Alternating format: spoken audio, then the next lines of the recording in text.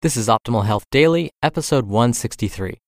How to Set a New Personal Record Every Day, Part 1, by Steve Kamb of nerdfitness.com. And I'm Dr. Neil Malik, your narrator of blogs covering health and fitness. I read to you from some of the most popular blogs out there, like Ben Greenfield Fitness, Steve Pavlina, and many more, with their permission. And if there are any blogs you'd love to hear on the show, definitely suggest them at our site, oldpodcast.com. And if you didn't know already, there are 3 other podcasts where we read you blogs: Optimal Living Daily, Optimal Finance Daily, and the new one, Optimal Startup Daily. So if you like the premise of this show, definitely check those out too. You can subscribe to them in the same place you're hearing this show. Now, before I get into today's post, I'm going to embarrass my brother first. Justin, I wanted to wish you a very happy birthday today. Thank you for everything that you do to keep this show going. Thanks for being a great brother. And I apologize for embarrassing you on this show. I just hope you don't edit out this portion. I hope you have a wonderful day today, and I'll be seeing you later.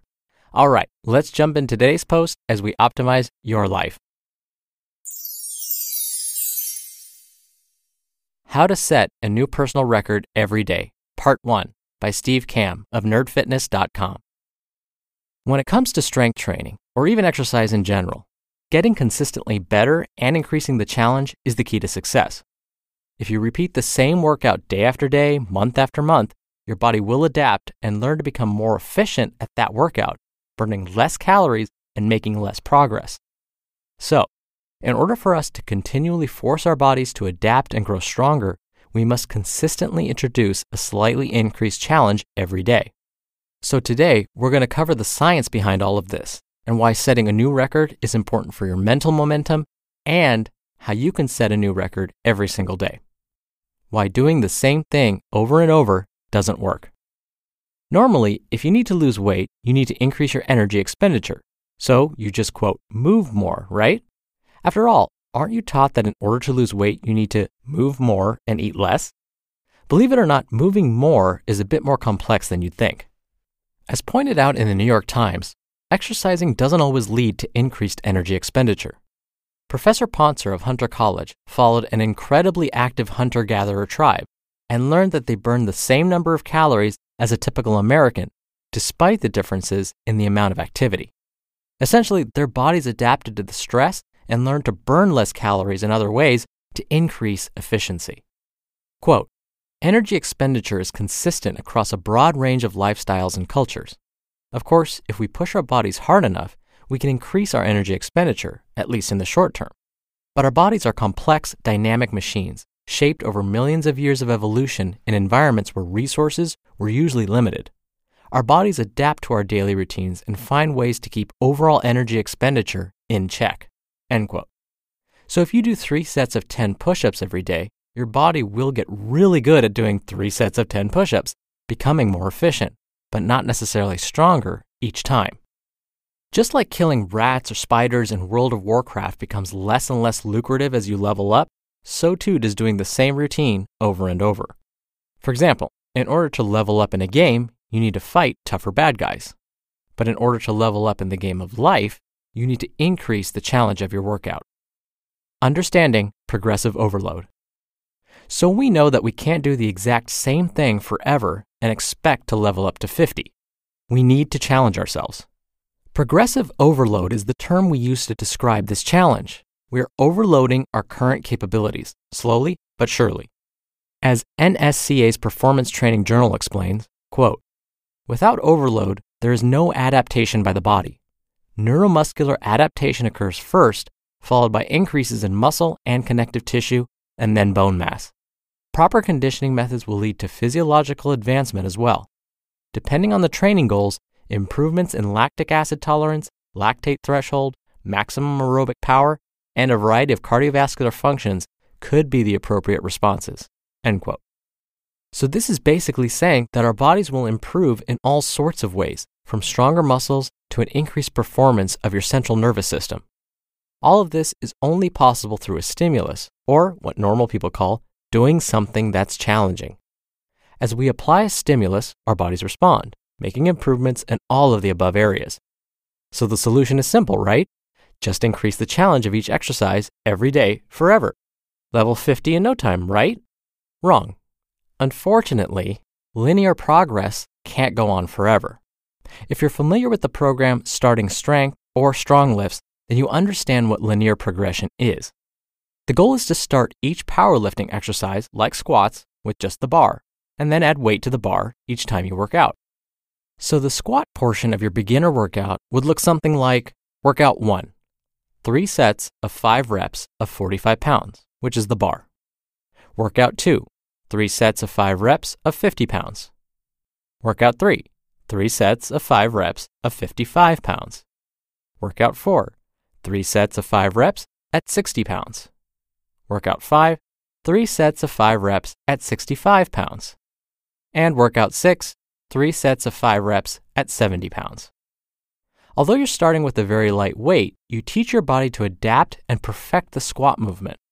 Then, each week, you're tacking on 5 more pounds. Doesn't seem like much, but if you're starting with the bar and adding 5 pounds per week, by the end of a year, you would be squatting 305 pounds. Now that's if you can maintain that pace. 305 pounds is a lot of weight. For reference, I would give my left leg to squat 305 pounds. Then I would regret the fact that I gave away a leg to squat more weight, but that's besides the point. When you follow a routine like this, you're going to be able to make very rapid increases in what you lift very quickly when you start out each and every week. For years, this is the plan I would follow. A rigid structure of sets and reps and climbing slightly higher and higher over the course of months as I tried to increase my max lifts. The natural progression in these plans are great. Eventually, however, our newbie gains come to an end and our progress slows down. After that, we need to figure out a way to set a new personal record with each workout, when linear progress isn't so easy. Now I always leave my workout feeling like a lion, as I always set a new personal record with each workout. To be continued. You just listened to part 1 of the post titled, How to Set a New Personal Record Every Day by Steve Kamb of nerdfitness.com. And I'll wrap up this post tomorrow. It's amazing how our bodies can adapt, isn't it?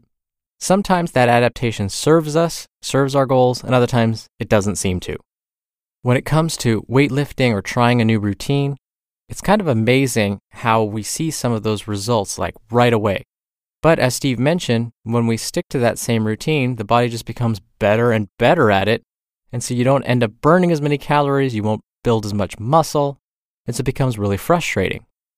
This is the same with weight management. Think about it. When you lose weight, sometimes when you first set that goal, that weight comes off really quickly. And then you plateau. The body starts to adapt. And just as Steve mentioned here, you've got to mix things up to surprise the body a bit so that you force it to adapt in new ways. The same thing goes for weight management. When you're losing weight and you hit a plateau, something that we as health professionals always recommend is mix it up. Change something, and chances are you're going to throw your body off and it will start to adapt in new ways. And before I leave you, a little reminder. If you like this show, you'll definitely love the other 3 podcasts in our family, Optimal Living Daily, Optimal Finance Daily, and Optimal Startup Daily. They're similar in that they read to you from popular blogs, but Optimal Living Daily focuses on habit building, productivity, minimalism, and personal development. And my brother hosts that one, my brother whose birthday it is today. Optimal Finance Daily covers personal finance blogs, but not too technical, and is perfect for anyone looking for great ideas on how to spend less and save more. And then there's Optimal Startup Daily, which reads from some of the best entrepreneurial sites. We'd love it if you'd show some support for those shows too. You can simply search for them in the same place you're hearing this podcast, and do it for my brother. It's his birthday. Let it be your birthday gift to him. All right, that's it for today. Have a great Wednesday. Justin, have a wonderful birthday. We'll wrap up this post tomorrow, so stay tuned for that, where your optimal life awaits. Hello, Life Optimizer. This is Justin Malik, creator and producer of this show and Optimal Living Daily, the brother podcast of this one. Literally, I'm Dr. Neil's brother. If you like the format of this show, you'll love Optimal Living Daily too, where I also read to you from blogs, but cover other topics like personal development, finance, and minimalism from bloggers like Derek Sivers, The Minimalists, Zen Habits, and many more. So for more amazing content read to you for free, come subscribe to Optimal Living Daily too, and together we'll optimize your life. You've been listening to Optimal Health Daily. Be sure to hit the subscribe button to stay up to date on each new episode, and head to oldpodcast.com. That's oldpodcast.com for a free gift, as well as more actionable tips and resources to help you maximize your potential. Thanks for joining us, and remember, your optimal life awaits.